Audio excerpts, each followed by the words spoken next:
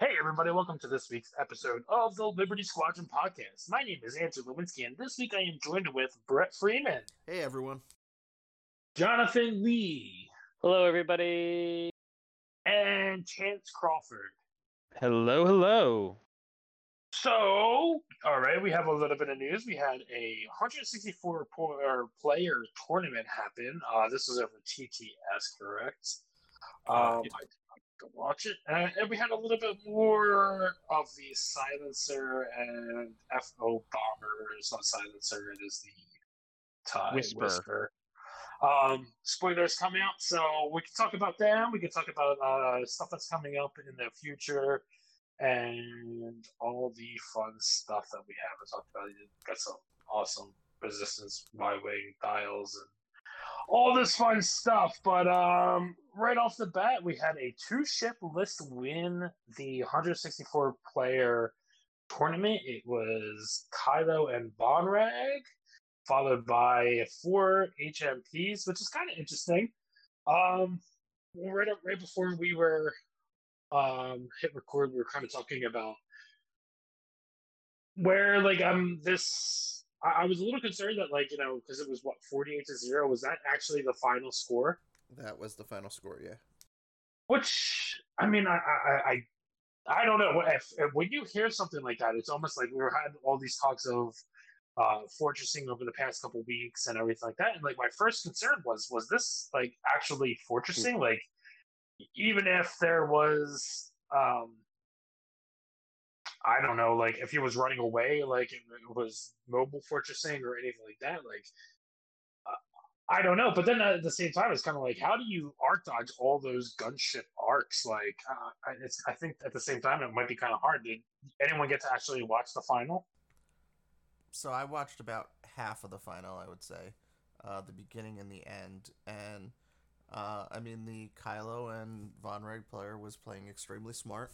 There were 6 gas clouds out there, so he had a lot of places to hide, and the HMP player kind of was trying to be very conservative, I guess I'd say, with the position game, and was kind of just allowing Kylo to take these pot shots, which were torpedoes. So pot shot might be a misnomer there, but it seemed like neither player was really trying to fortress necessarily. It was just one of those games where everyone was playing very defensively, which honestly I think are fun games to watch. So I wasn't for instance, bored with it or anything. I would rather see something like this than a bunch of people just, honorably joust each other.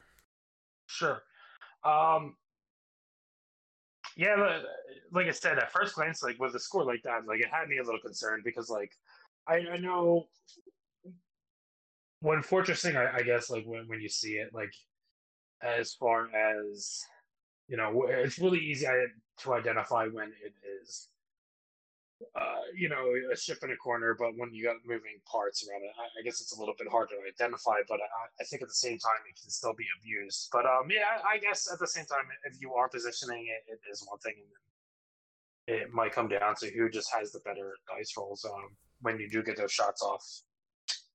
Now, what I thought actually made a big difference was how all the Galaxy events and all GSP events in general, they only have 75-minute finals instead of 2-hour finals. So they keep it like the regular length of a game.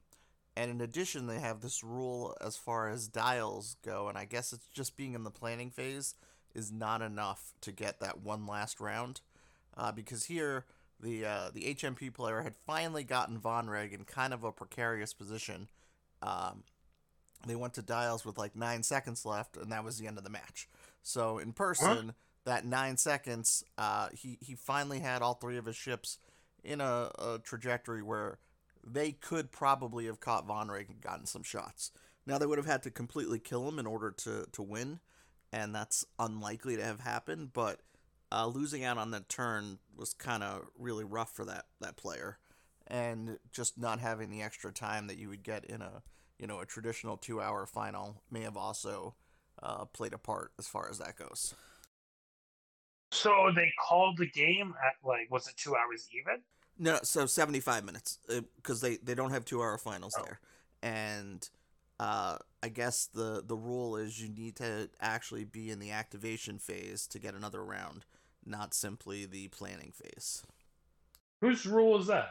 A GSP rule.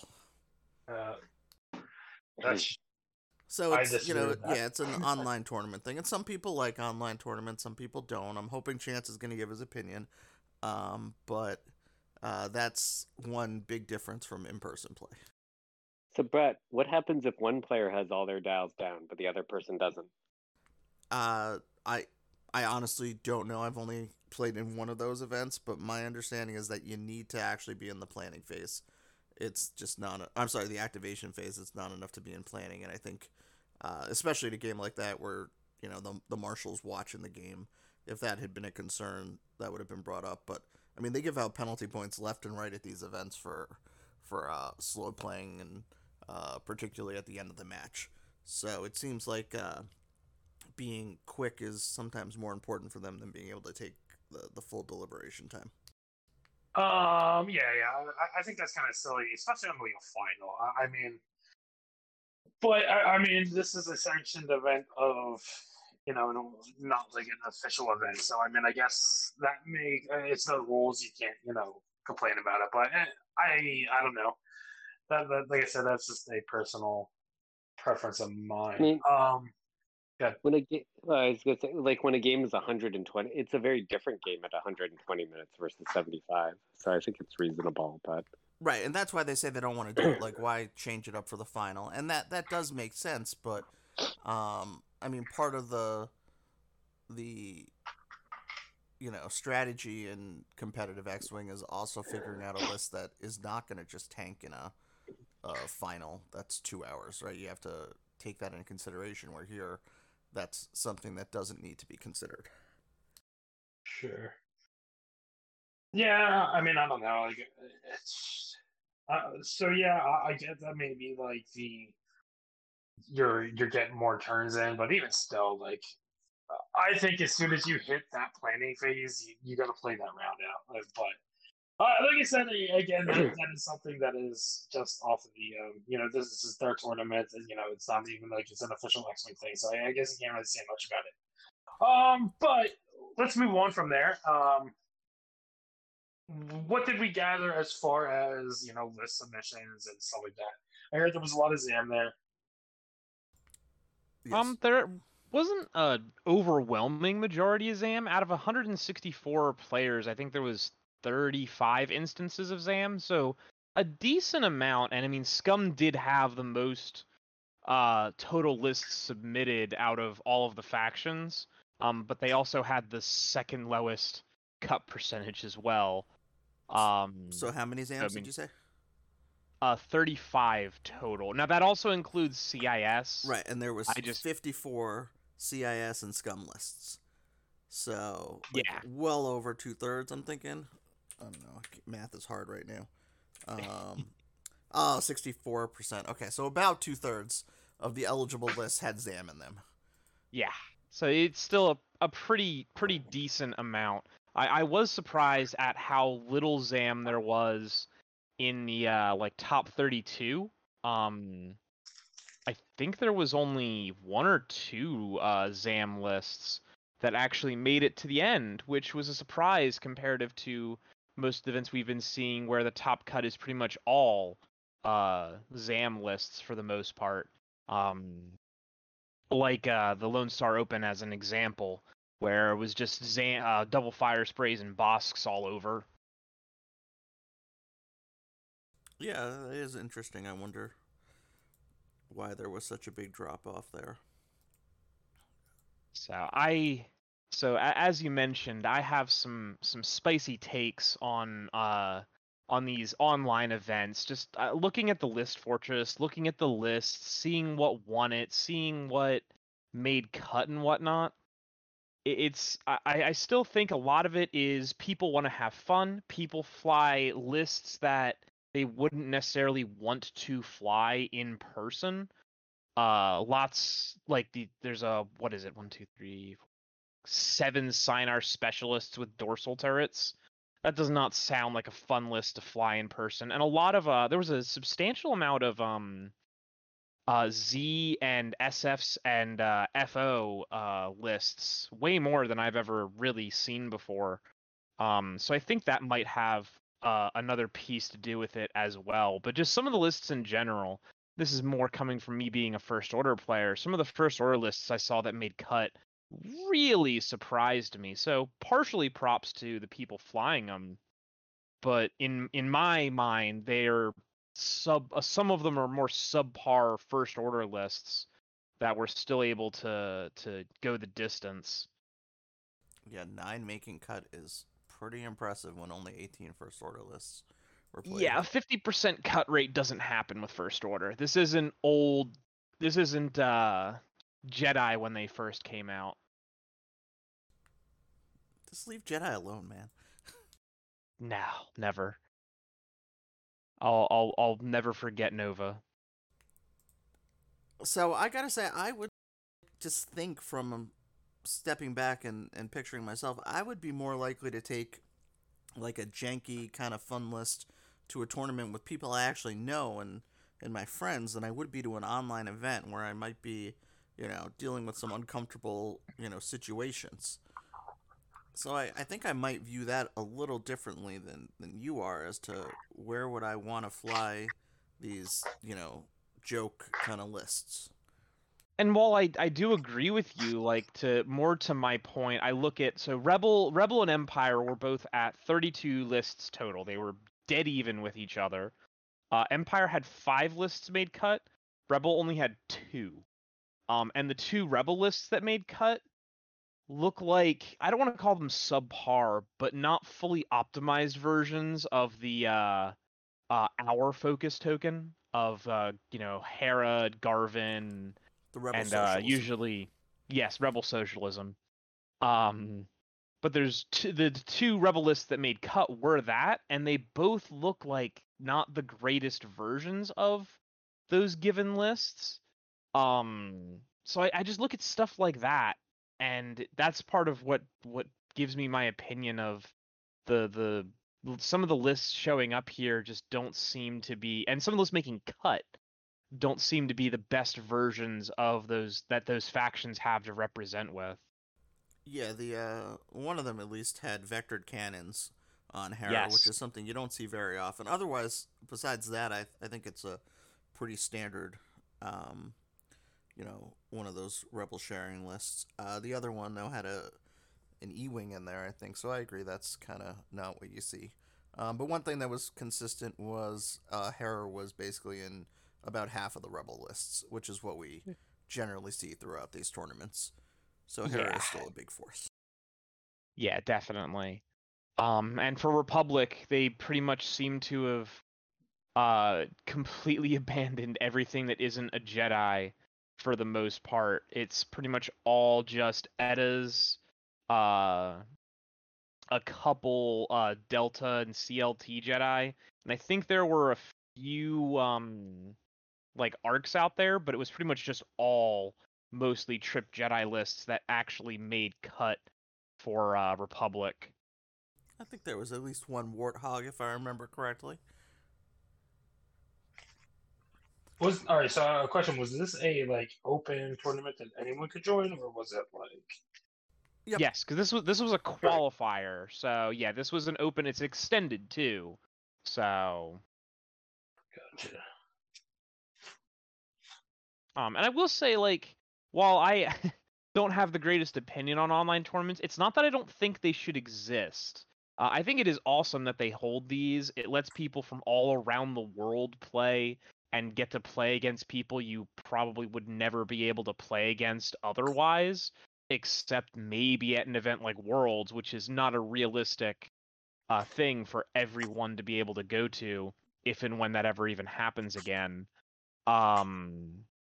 But just from my personal perspective, watching all of these Galaxies tournaments, watching the lists that win them and everything, it just feels like something's off in comparison. And even the Lone Star Open kind of almost feels like it reinforced it a little bit. I'm really interested to see what shows up at LVO, especially because when is LVO again?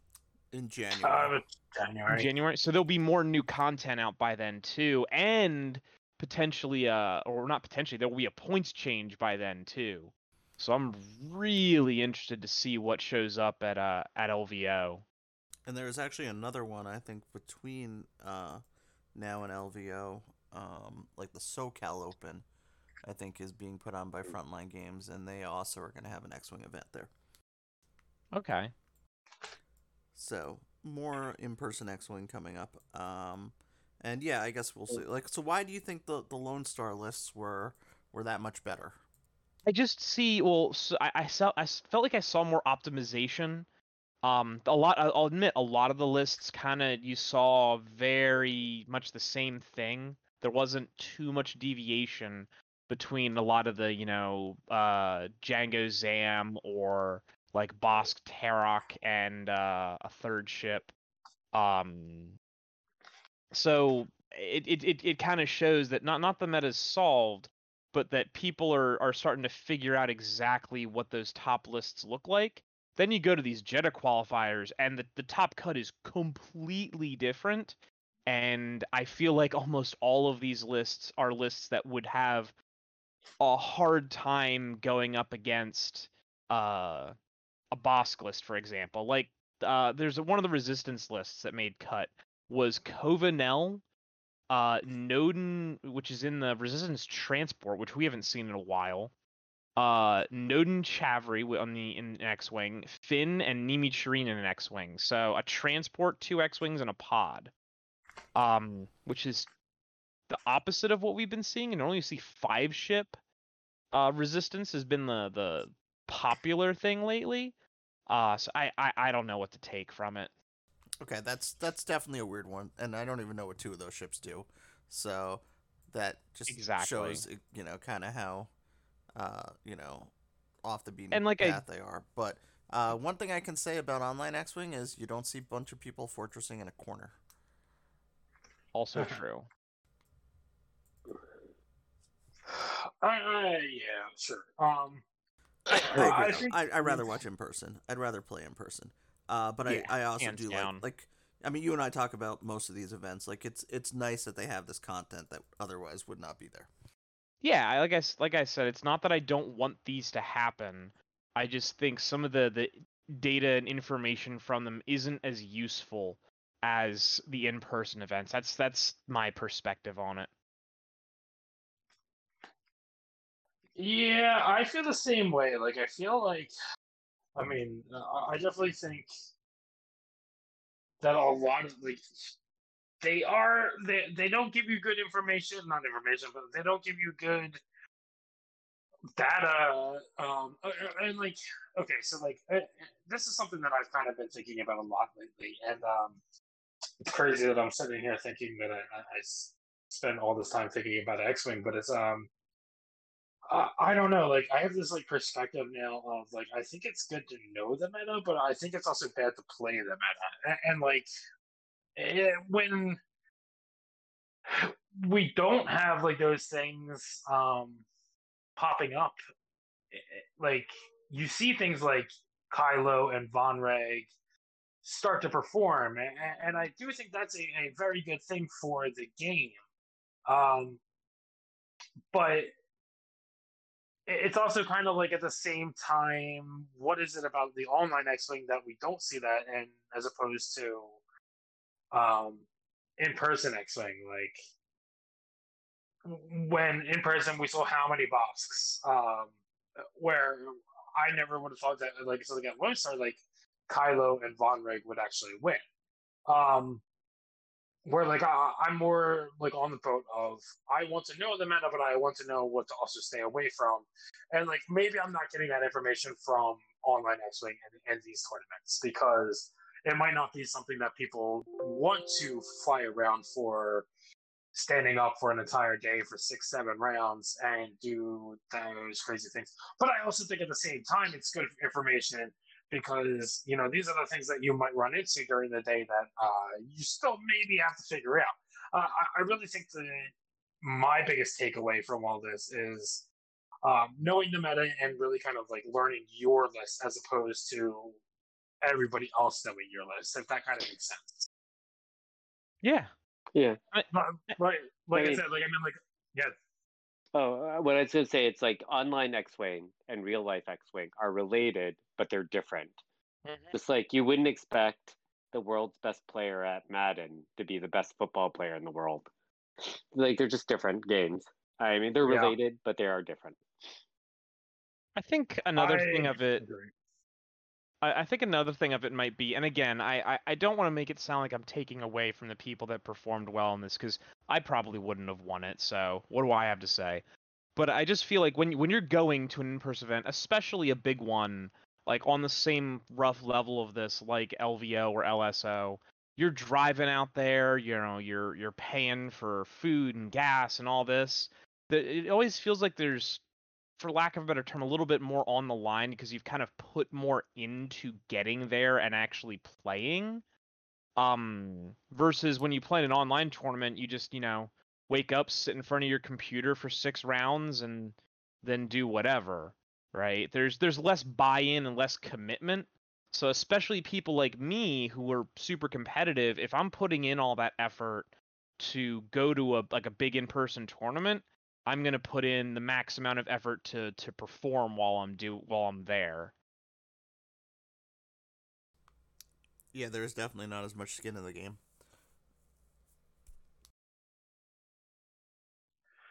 Right, and that's like I said, that makes a really good point. Like I said, like I hit like this level of like I want to play the game to have fun on every level, and like whether that be a competitive thing. I think one of the things that I'm kind of stressing is that like I'm not concerned about like metas anymore or anything like that. Like I said, I'm understanding that like I should know the meta and everything like that, and but I think at the same time, I think part of the fun of the game is, you know, list building and like seeing different lists perform and like understanding things. And I do think that's a good takeaway from these online tournaments that you might not see at these big opens that you see like 20 of the same list. I mean, like look at for example, the list that I took the Worlds. There, you know, how many people were at Worlds, and it was like I saw maybe like a dozen of the same list that I brought. So it was kind of like, sure, that's cool and everything, but I mean, at the same time, people are aware of it, and I'm not saying that you know you should bring this super ultra rare list that only you have figured out, but I think it's good to see some diversity in the game with these system or these online things that I've really seen things perform well. Yeah, like that was I think the part about LSO that I was most disappointed about was just how much of the lists were kind of like carbon copies of each other. Where here there's a lot more variety. Right, and it's kind of funny because it's almost like sure, you're gonna have like a lot of the good players playing similar lists and all that fun stuff, but I also think that like you see these crazy lists kind of do pop up in these big tournaments that like, you know, then honestly, like, look at Ollie's list and Dan Taylor's list. There probably, I mean, there might have been some similarities, but there probably wasn't like any kind of carbon copies between the two of them. Like, right? Like, I think Dan Taylor's list is pretty unique. You were so close to predicting the world champion. So close. So you know, I can only do so much. But like I said, I mean like I enjoy the diversity that online X-Wing gave us, and I'm going to miss it because obviously the one big event, in-person event that we saw, you know, it was a little disappointing seeing this. So it's okay. It's I think we'll eventually get back to exactly where we were before the pandemic happened, and I think it's starting to not wind down a lot because I mean we still got a little bit to go, and but they are definitely two different ball games, and I guess that's my biggest takeaway from like going from the online X-Wing world to the back to the real life X-Wing At least on not professional, I should say, but on a tournament player's perspective. That all makes sense. Well, anything else you want to discuss about tournaments or? Well, I kind of want to touch on something Chance said, but it's going to take us just completely off track. But Yeah. so there was a post on the Fly Better Facebook page. I think it was within the last week or so, talking about how we shouldn't be judging people who take tournaments very seriously, because as X-wing players, we've all sort of bought into the game. We all love it, and we all spend far more time thinking about it and playing it than we probably should. So this poster was saying, you know what, we should just recognize that for some people, this is like our Olympics, right? Like, yeah, none of us are Olympic athletes, but we all prepare hard for this. It's important to us. We want to do well, and there's nothing wrong with wanting to do well and being upset when you don't do well, or being happy when you do. And it was kind of trying to destigmatize the actual competitive scene. There's always the uh, any other tournament crowd, or just always fly casual type attitude. And this person was saying, I think that those types of comments are negative to the tournament players, because this is so important to us. And it kind of sounded like, Chance, what you were saying was something similar, right? Like, I'm a very competitive person. I go to these events. I make kind of an investment to go to them, and I really want to do well. Um, and I just Yeah, feel no, like ultimately or openly saying, like, this is important to me and I want to do well, is almost frowned upon. And I don't think it should be, but I wanted to know what other people said or thought. yeah, I completely agree with that sentiment, and I do get the other side of the coin too. That some people do just want to go there, fly the list of ships that they think look cool, or pilots that they like from books or whatever, and just have fun. But I'm also just in everything. I'm a super competitive person, so when I have a tournament coming up, I'm practicing, I'm testing lists, I'm trying to figure out what I might end up having to fly against and what I need to be ready for. And then you go there and I put 110% in because I want to do as well as I possibly can. If I don't do as well as I can, I end up disappointing myself. Because it's my fault. But yeah, no, there is definitely a stigma that can be a bit of a problem um with that, and it really shouldn't be an issue. There really should be room for both sides of the game. um yeah. I do you want to go ahead first, Jonathan? No, you could go, Andrew. Okay. No, I kind of agree with you. Like, I know, I hear both sides too.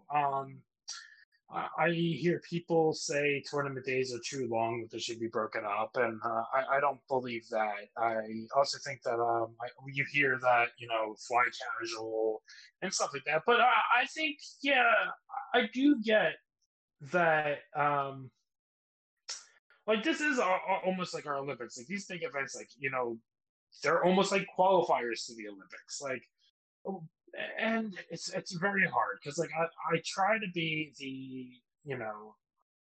most fair player. Like, if you're ever kind of like, oh, I forgot to do this, and it's kind of something that's like, it should be understood, I'm all for it. But there's also times that it's kind of like, I am playing at the top of my level, and there's been times where I have fucked up, for lack of a better term, and it's almost like I don't expect my opponent to give me that slack back. And I think on certain level events, I would agree that you should be playing at that level.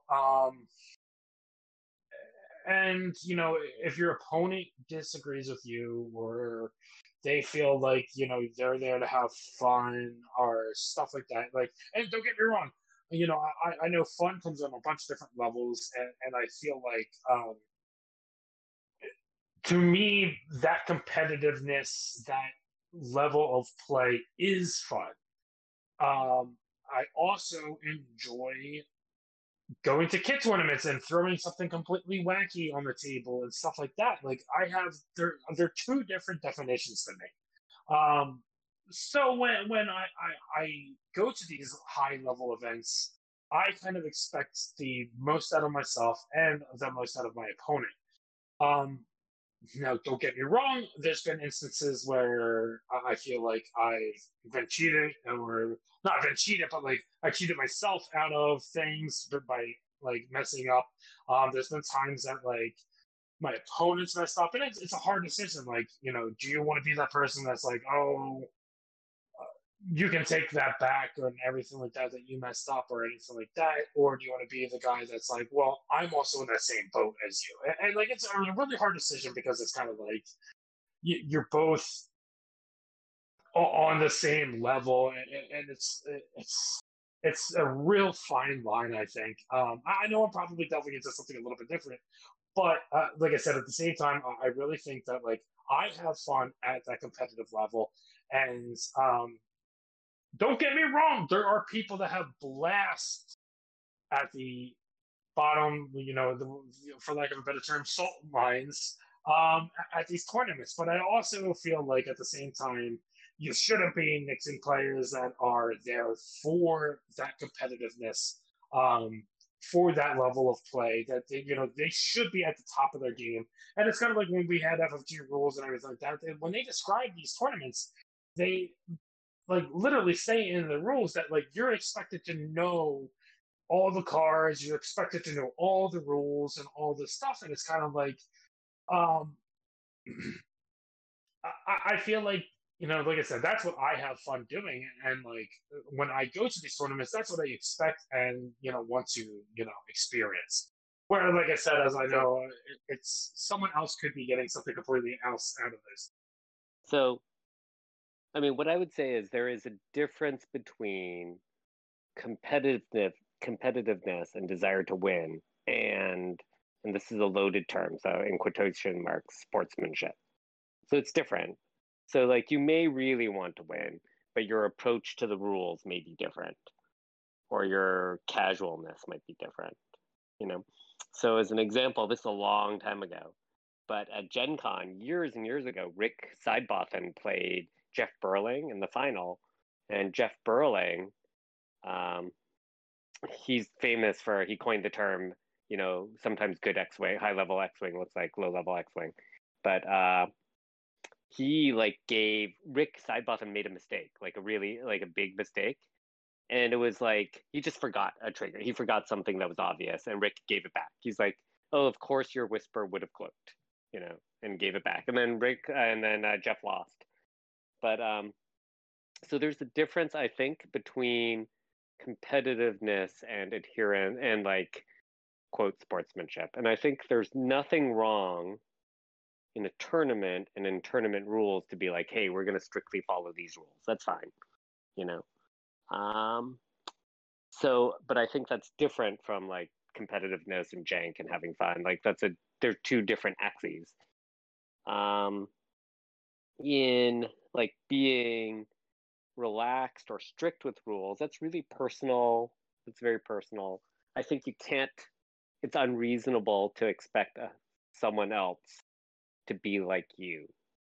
So sometimes people will use the term fly casual as like a cudgel to be like, hey man, fly casual, let me take that back. And that's not the way Doug Kinney meant it.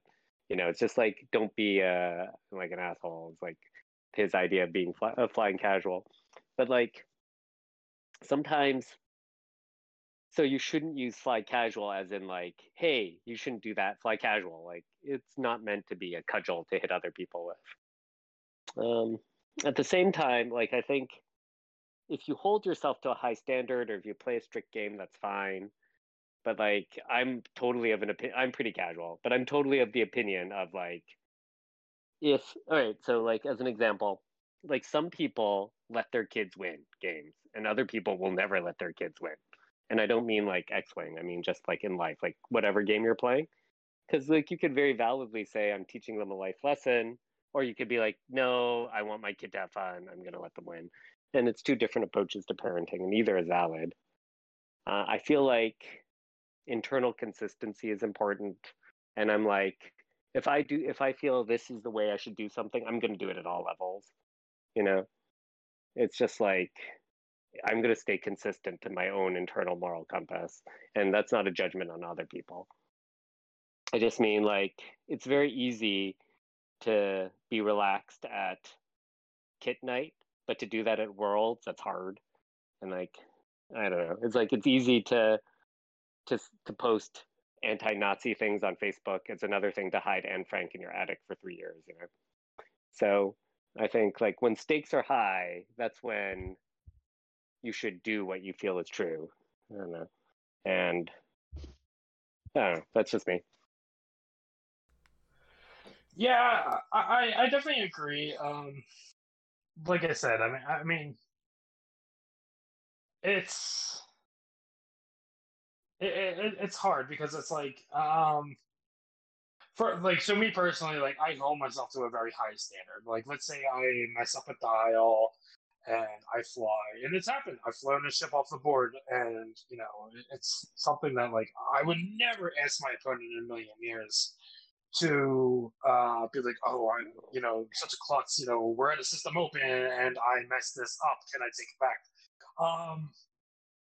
But then when it happens to you, it's like, is it like would you think it was wrong that you'd be like, listen, we're at a high level event, this is I'm on the same boat as you.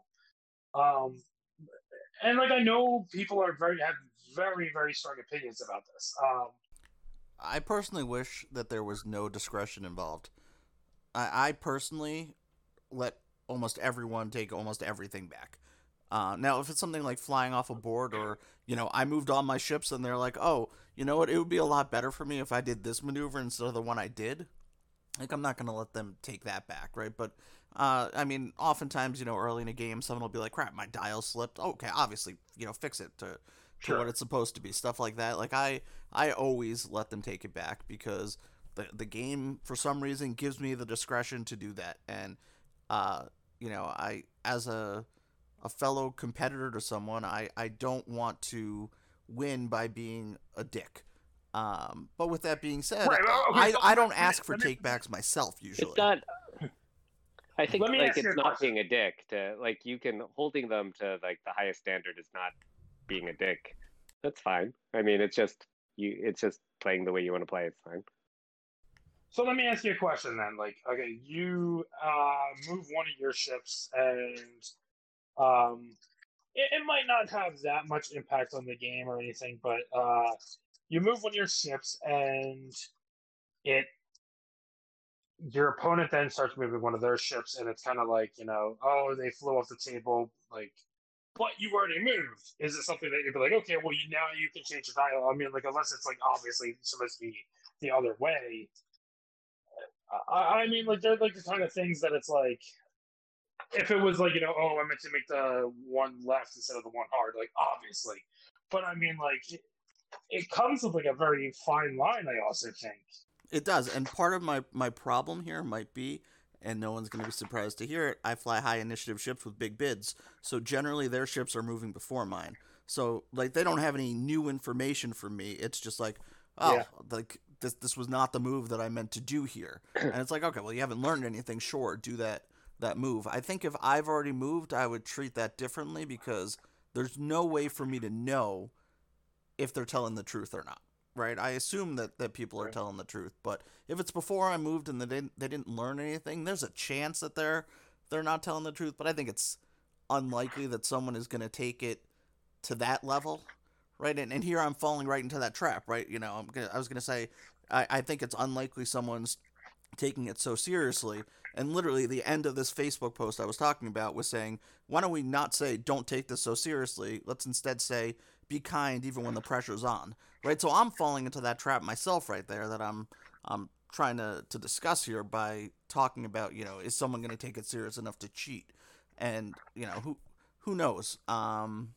It's kind of a tough balance, I think, between like, I want to take this seriously. I want to do my best. I want you to do your best, and I want the winner to be the person who actually deserves it. And also, I'm I don't want to make this an uncomfortable hour and 15 minutes for me standing across from you. Yeah, yeah, it's hard.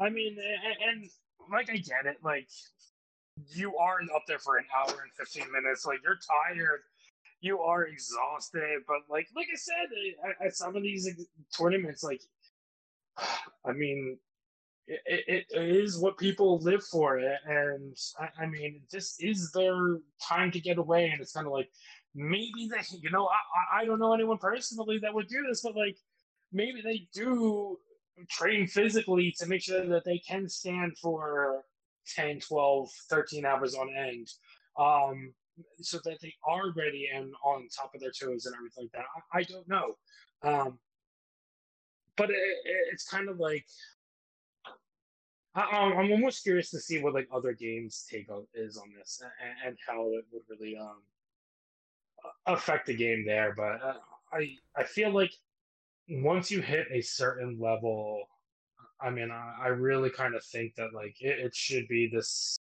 like the epitome of gaming of like this.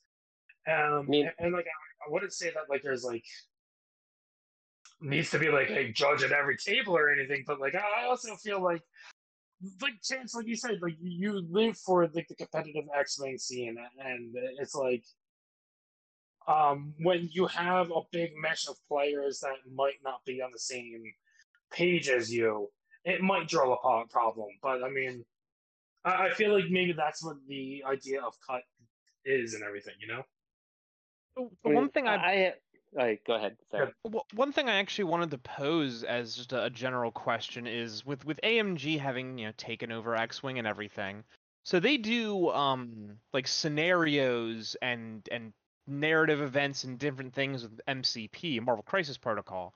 Do you think that's something, if they implemented that in X-Wing in a more consistent and thought out way, do you think that might solve part of the problem? Because you would have a different kind of game of X-Wing for people that don't want to just build meta lists and play super hard. They just want to play a fun version of X-Wing. There's a game for them. And I'm not trying to separate, I'm not trying to say they can't or shouldn't play in tournaments.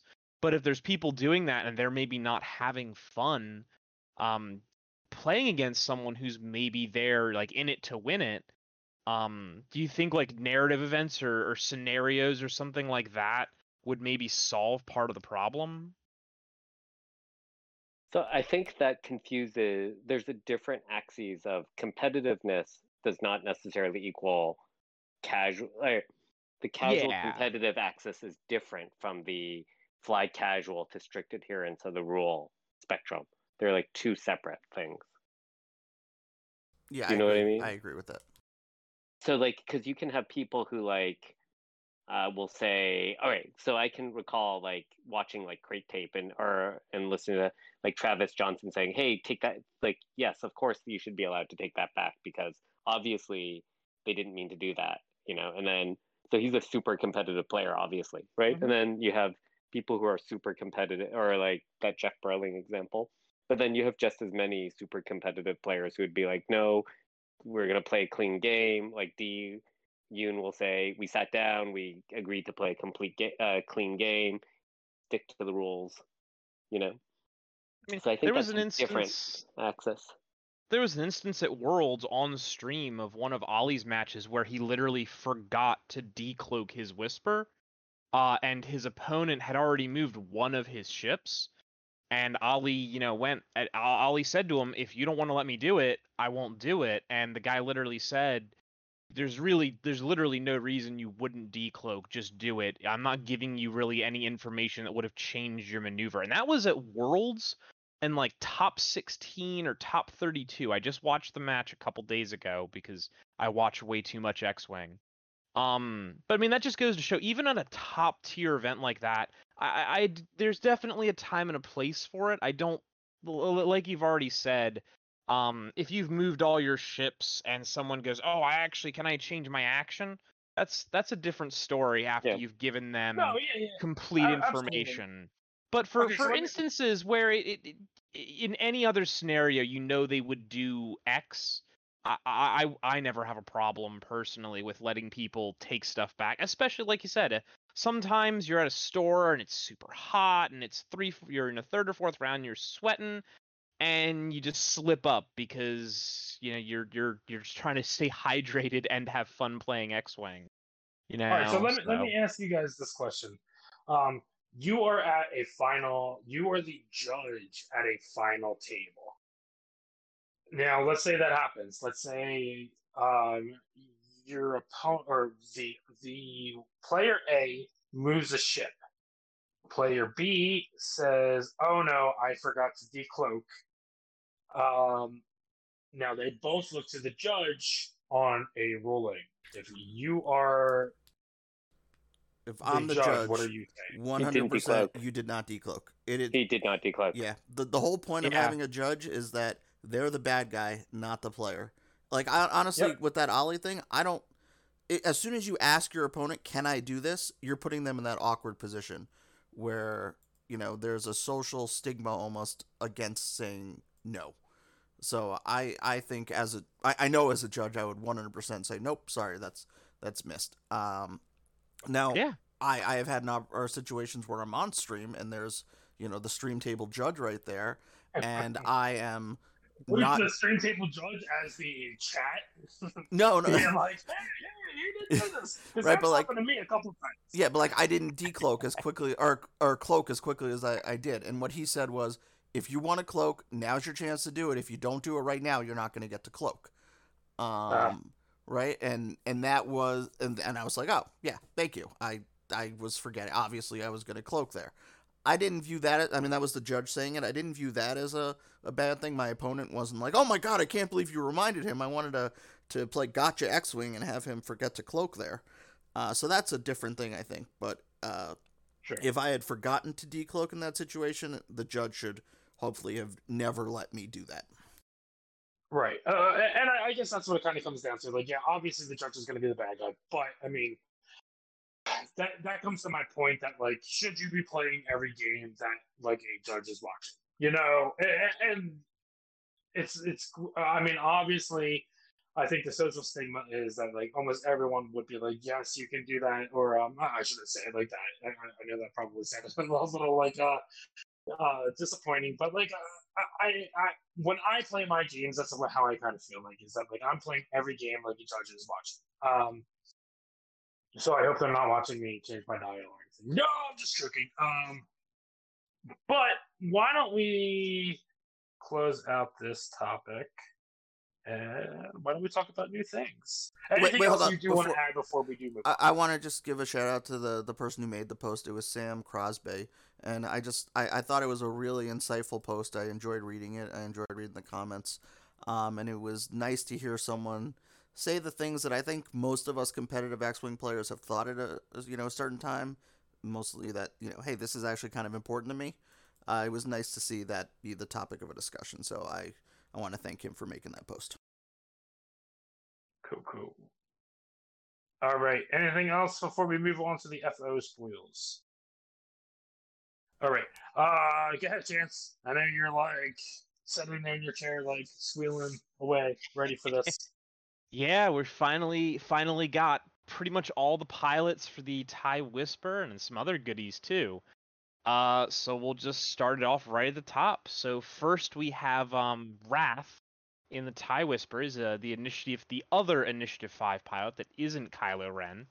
And his ability is after you perform a bullseye attack, if you have one or more non-lock red or orange tokens, you may perform a bonus attack against a different target. So I read that and I went, cool. His pilot ability is that he's Initiative 5, and then sometimes this will trigger. It's a cool ability and it's not bad. There's no real like detriment to it happening, unlike with what's his face in the E-wing where you have to take a disarm to do it or whatever. So when it happens, cool, but it's not one of those ones where it's worth trying to purposely set this up and maybe barrel roll, and because then you're taking 2 non-modified shots versus 1 modified shot and so on. So cool ship, but really it's mostly that it's I-5. Now the other one of the other ones his that I'm name more is excited Corran Horn, for the record. Thank you. And I don't he's remember kind of a Rebel big Scum. deal. Not anymore. Mm. So the next one is Initiative 4 Nightfall, which reads, after you fully execute a maneuver or perform a boost action, each ship you moved through gains 2 jam tokens. So this Whisper can jam without even having the sensor jamming suite. He can still take it and also then proceed to jam a ship after his maneuver. But there's a lot of potential here, especially at that I-4 initiative. I think it kind of works both ways, right? He can ace over lower initiative ships, kind of, instead of getting bumped, just fly straight over them, jam them, and then rotate his turret backwards and still take a shot at them, and also set up your other ships for shots because you just jammed everything you just flew over. Now, from what I read, you do need to be kind of careful because you can end up jamming your own ships with this. So with this ship, it'll be very important to make sure you actually put templates down, to make sure you know exactly what ships you're maneuvering over, and not just use like the side-to-side method or anything like that. But I'm very interested in Nightfall. So And then how often do you go think ahead. something like this will trigger, right? Because it's kind of similar to Starbird Slash, and in my experience, that triggers maybe like once a game. Like you're just not oftentimes getting an opportunity to fly through a ship. So true. One of the big differences I see with the Whisper versus the RZ2 is, one, when the Whisper rotates, it's not stressing itself, right? So that opens up you still to have one hard turns afterwards, where the RZ2 generally has to fly past, rotate, and then spend a couple turns de-stressing and coming back around. This will be able to turn tighter back around. At least how it's kind of how I'm looking at it. So that's true, but you're not gonna use this ability with a one hard. Oh no, but I mean, you're gonna fly over a ship, and then after the turn where you fly over them, and then let's say focus rotate or barrel roll, whatever, the turn after that, you still have your one hard available then after that versus a two hard, which I know that might not sound like a lot, but I think you and I have both agreed that the one hard is probably the best maneuver in this game. Yeah, it's definitely really good, but it's just if you're just like because you're gonna one hard and you're gonna have to one hard again. Like I'm just not seeing a ton of opportunity where you're actually gonna be going fast enough where you might fly through a ship. I mean, you might be right. I will say I do think, again, in versus the RZ2, I think the Whisper is gonna need to maybe fly a little bit differently than the RZ2 because it doesn't natively have that third evade die to hide behind. It does have one more health, but those 2 green dice means it could burn down a lot quicker. So I think it might need to rely on its turret a little bit more than the RZ2s do, really. That's kind of how you're probably right, and this might maybe come up once a game. But also, if you set it up with it being initiative 4, he's at that perfect initiative to be able to pull this off against your opponent's aces, like purposefully, right? And because what is Starbird? Starbird's a deplete, isn't it? Strain, I think. Strain, and also Starbird has a potential negative to it, which I mean this technically does as well. But at that initiative 4, I see this using it to set up potentially for your other ships. Sure, Nightfall might not get a shot, but 2 jam tokens on the opponent's, Soontir or pretty much anyone that doesn't have force is really big because it's almost impossible for them to be able to clear both those jams, even if they already have a target lock out there, unless they have some way to get coordinated or token stack. Yeah. Honestly, I think what I like most about this, like when you do that maneuver and like you're just like, crap, I thought maybe we were gonna bump and now we are just like face to face, nub to nub, but you can still do the boost over. like diagonal. Yeah. I think that's where it's going to be the best, right? Because you do the boost over them, you give them 2 jam tokens, you rotate to the back, and then you're like, all right, cool, my ability worked this time. But I don't think like the actual maneuver part's gonna do too much, except for maybe one like get out of town maneuver, give 2 jam tokens, rotate behind you, and then maybe there's enough time to come around for another good pass or so. But it's not a bad ability. I just don't think it's going to be triggering a ton. Yeah, and I will say right now, and this could potentially change when the points cost come around. I think I4 is in a pretty strong place right now with all the discipline lists and the 5-ship resistance and a lot of that. There's a lot of I3 and like I2 around. So I4 I think has gotten a little bit stronger in that moving second capacity. At least with how things are right now. But moving on to the next pilot is a very unique one with Whirlwind, which reads, before you engage, you may remove any number of jam tokens. Then, you may gain 1 focus token for each enemy ship that has you in its front arc. Now, if you would like to go over exactly why this is so interesting. All right, well, part of it is because there's not really a clear rules answer here. But the clause is that you may remove any number of jam tokens, then you may gain 1 focus token, seem to be independent of each other. So it is possible that you do not have to remove any jam tokens from yourself, and you can instead just gain a focus token for each enemy ship that has you in its front arc.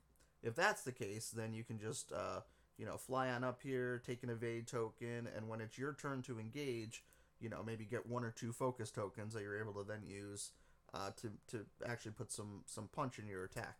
If you take something like, well, I guess you're probably Advanced optics. Well, I was thinking you're probably taking the jamming suite, so you're probably not taking it. But if you do have advanced optics, for instance, then you're almost guaranteeing yourself 2 hits on a 2-die attack. It's probably still not going to be what you're going to take because you're probably going to take the advanced jamming suite to potentially give out those jam tokens. But either way, it's pretty cool. And even if it doesn't work that way, your worst case scenario is that you jam yourself to give yourself a 3rd die with the advanced jamming suite, and then once it's your turn, you remove all your jam tokens and get your focus tokens to try and hit back. So that would kind of be a mon on defense and then a mon on offense. So it's got some possibilities. It's I3. It's probably honestly not going to be anything game changing. But it does seem fun. Yeah, definitely. So that's all of the pilots for the Whisper spoiled. So we did get a couple other things.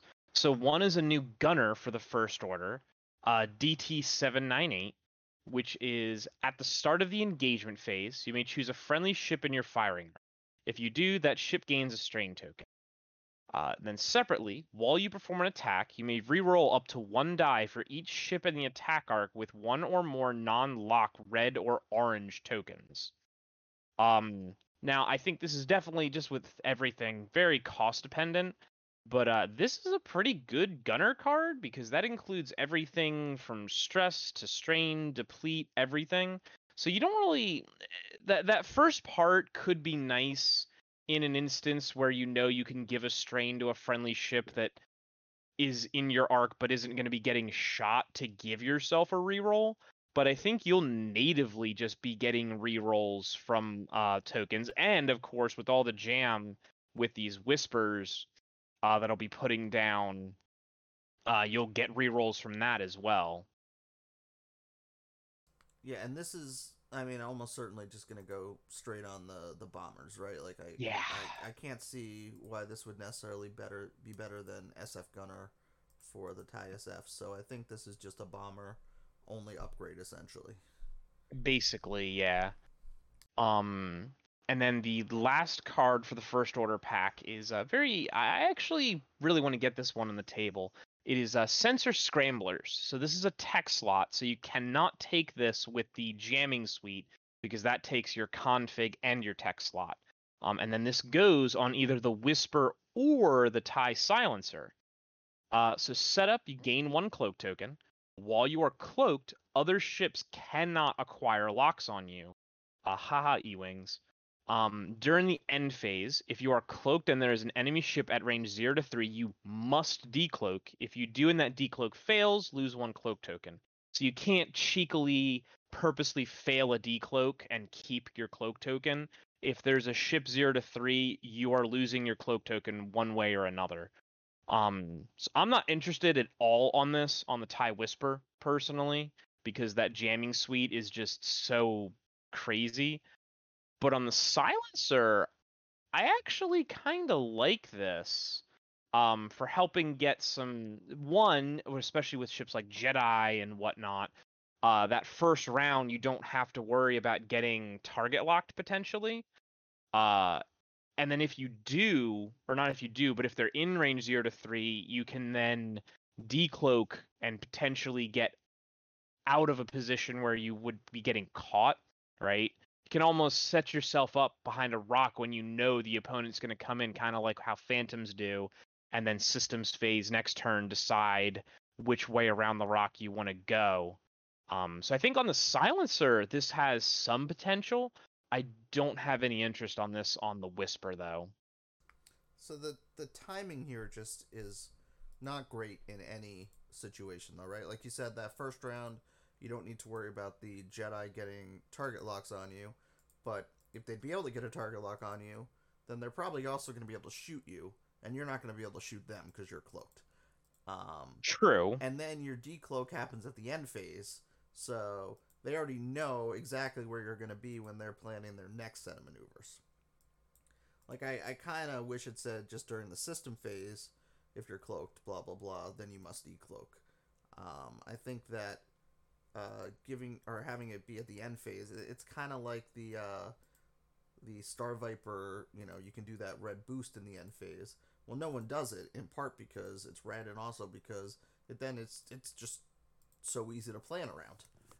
So here's a question when it comes to decloaking. In order to decloak, do you normally do that in the systems phase? Do you choose to decloak? Yes, Can and still you could decloak. still do that here. Yeah. So that's where I like this the most, is just trying to set up a cool, funky first engagement, right? Maybe it's by doing like an 11 forward with Kylo, or getting into a different position around a gas cloud than you otherwise would be able to do. But I think if you're ever having to use this you must decloak ability, you may have done things wrong. Does that make sense? Yeah, definitely. Like I said, it's interesting, and I'm excited to try it and just see how it works on the Silencer. Because, like you said, that 11 forward with Kylo one just sounds fun.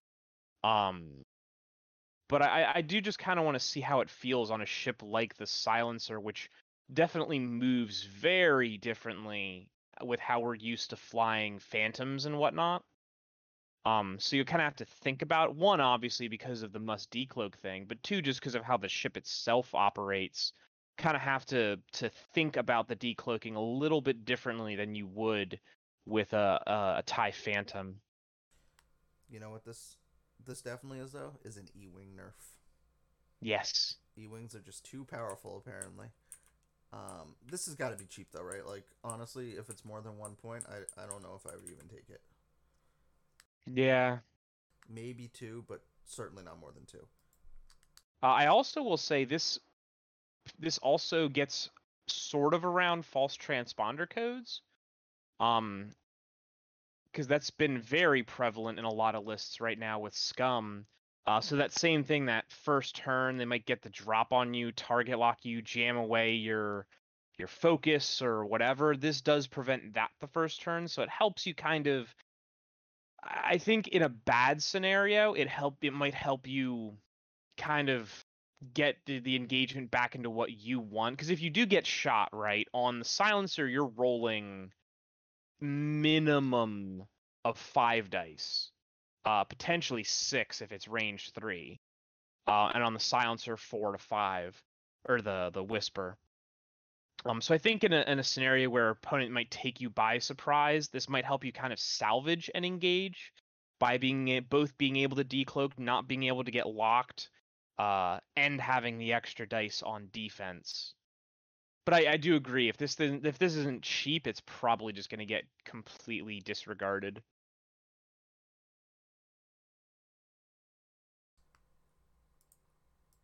So that's everything I had for First Order.